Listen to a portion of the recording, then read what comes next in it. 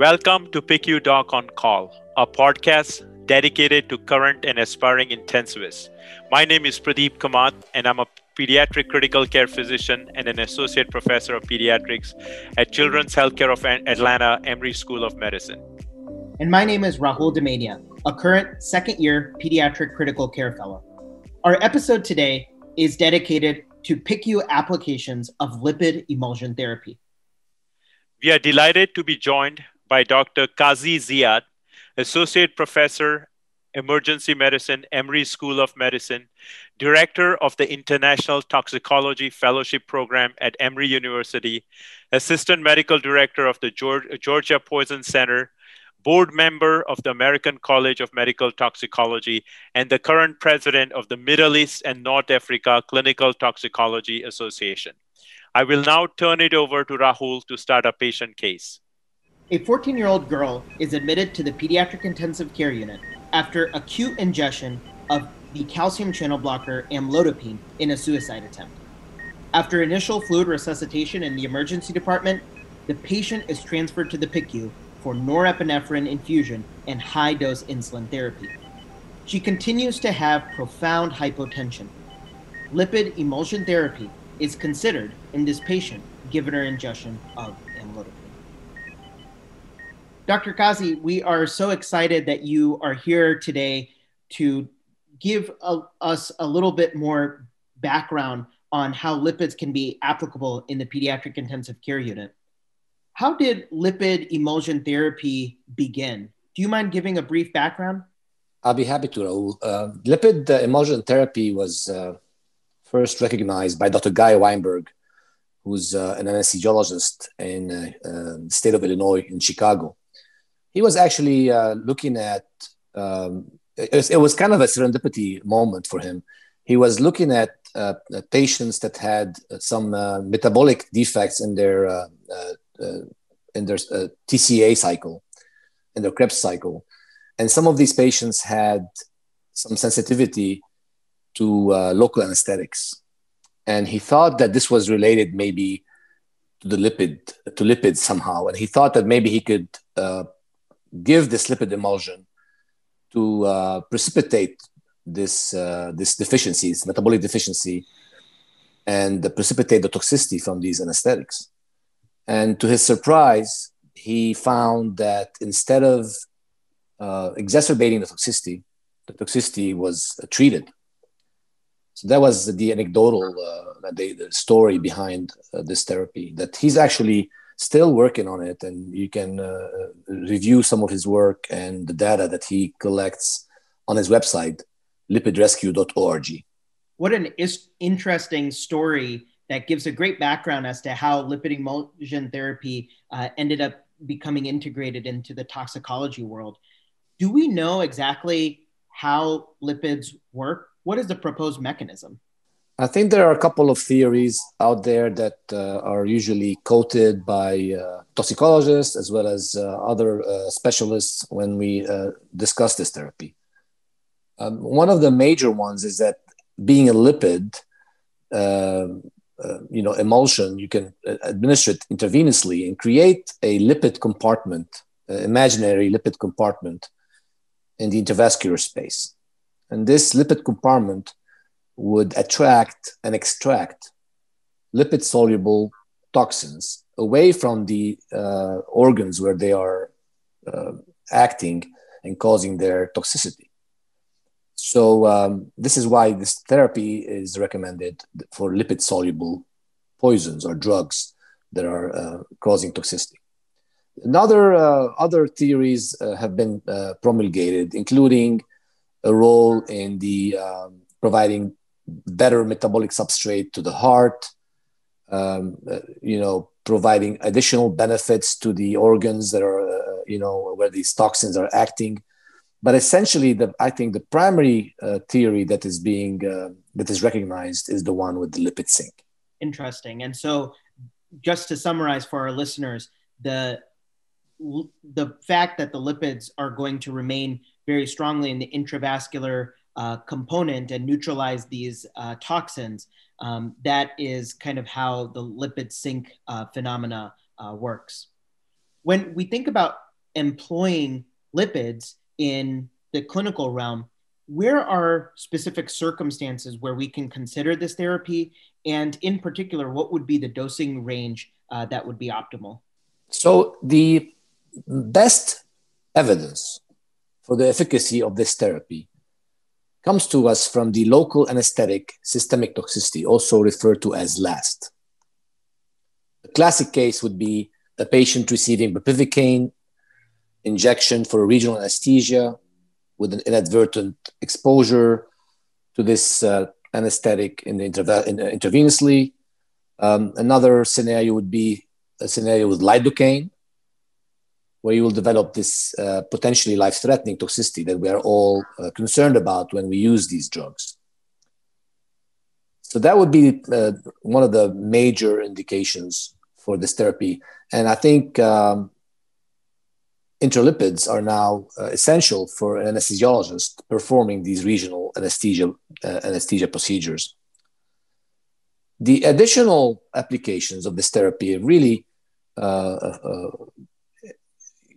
increasingly reported in the recent years, primarily with drugs that are lipid soluble. This again brings us back to our lipid sink theory. And if you have a lipid soluble drug, for example, in your case here, amlodipine, then using this therapy when the patient is critically ill and has not responded to your standard advanced therapies is certainly worthwhile, and certainly many experts would agree to using this medication, which is still not approved for this indication by the Food and Drug Administration in the US. However, is used here off-label for compassionate use in these critically ill patients. Very interesting. And so for clinicians, it will be very important to look for in the history any element of local anesthetic use, especially when the differential is going to be very broad with the initial patient presentation. And luckily for us, these cases are usually known. So the couple of cases that I've had an opportunity to be involved with, and I've actually reported recently on a lidocaine toxicity, was a procedure so I knew this was being used. The first case, the one I reported, was a tumescent liposuction procedure using high doses of lidocaine administered in the subcutaneous space for the liposuction. The other case I had was an injection of bupivacaine for a dental block. So those are two examples of cases where we knew. Now, in more commonly for a medical toxicologist or for an intensive care specialist like yourself, if you are working in the ICU, for example, and you have an overdose, here you are basically going to rely on published case reports, your understanding of the drug that is ingested, if it's lipid soluble or not. And clinically, the patient, is critically ill and they have not responded to your therapies, and you're about to make a decision, what to do. Preferably, you want to give this before cardiac arrest starts. But, years ago, when we started hearing about this therapy, the dogma was to reserve this to a cardiac arrest patient, and then it moved to pericardiac arrest. And I think now it's probably moved even a bit away from pericardiac arrest and to a stage where you've failed to have a difference with your standard therapies.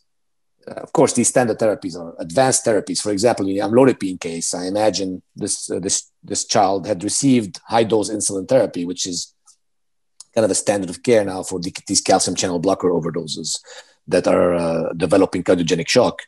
So in addition to calcium, or in addition to vasopressors, often maxed out doses of vasopressors, and then you wonder, what else can I do? And then you have to make that decision. Got it. And so this lipid therapy, just like you're saying, is sometimes going to be a last resort, especially if the patient is not responding. Dr. Kamat, I know in the ICU we use a lot of propofol, and propofol is a milky substance and does have some lipid component. Could propofol ever be a substitute for lipid emulsion? No, I think Dr. Kazi can add to this. I think the lipid content of propofol is not enough to act like a lipid sink. Additionally, in a kid who is about to be in the state of pericardiac arrest, I'm not sure that propofol, which itself is a negative inotrope, would be the best drug to use. But I will defer it to Dr. Kazi for his expert comments about propofol as a lipid sink.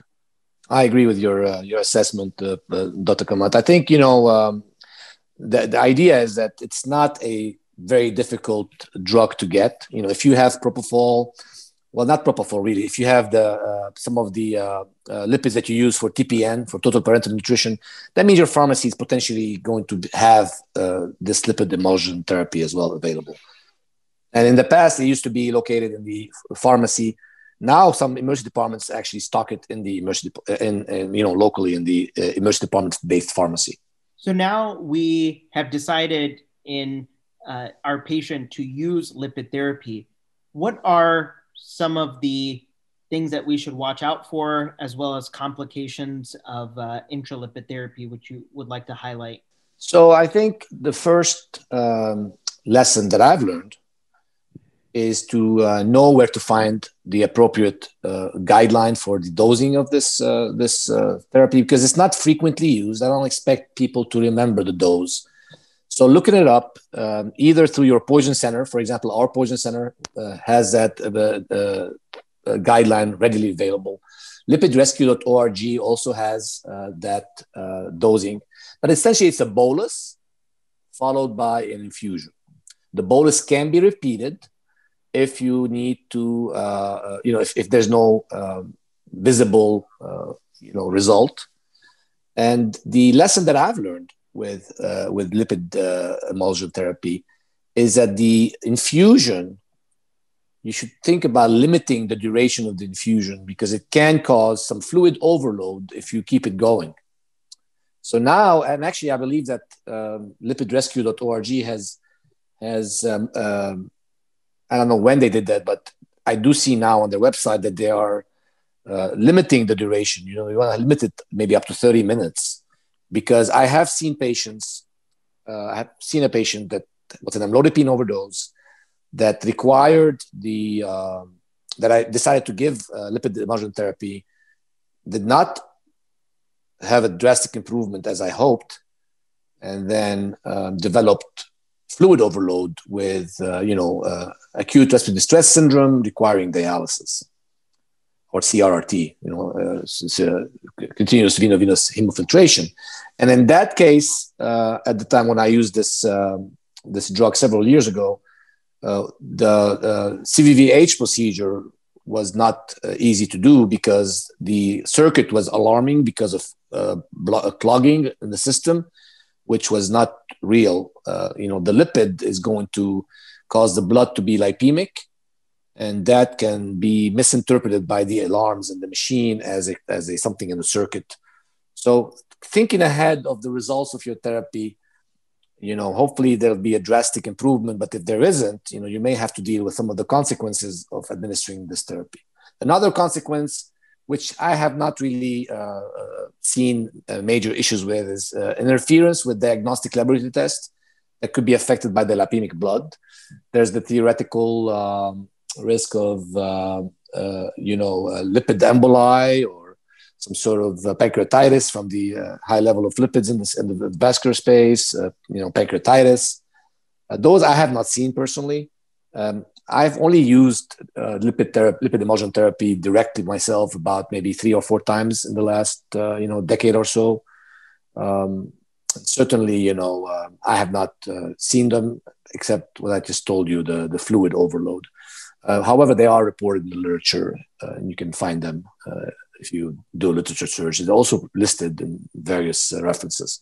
Absolutely. So the summary is to really focus on the systemic toxicities of lipid therapy, and in these already clinically tenuous patients, watching out for fluid overload. Dr. Kazi, are there any final pointers or clinical pearls you would like to highlight for our listeners today regarding lipid therapy? I think there are several pearls that I would like to just leave you with. One of them is that antidotes are very exciting and very interesting because they have amazing mechanisms of action, and they can potentially change the clinical course, at critical moments. However, remember that supportive care, intensive supportive care, good intensive supportive care, often is more important. And using antidotes properly is a very important skill, but also not using antidotes inappropriately is another more important skill. The other pearl I want to leave you with is, remember that there are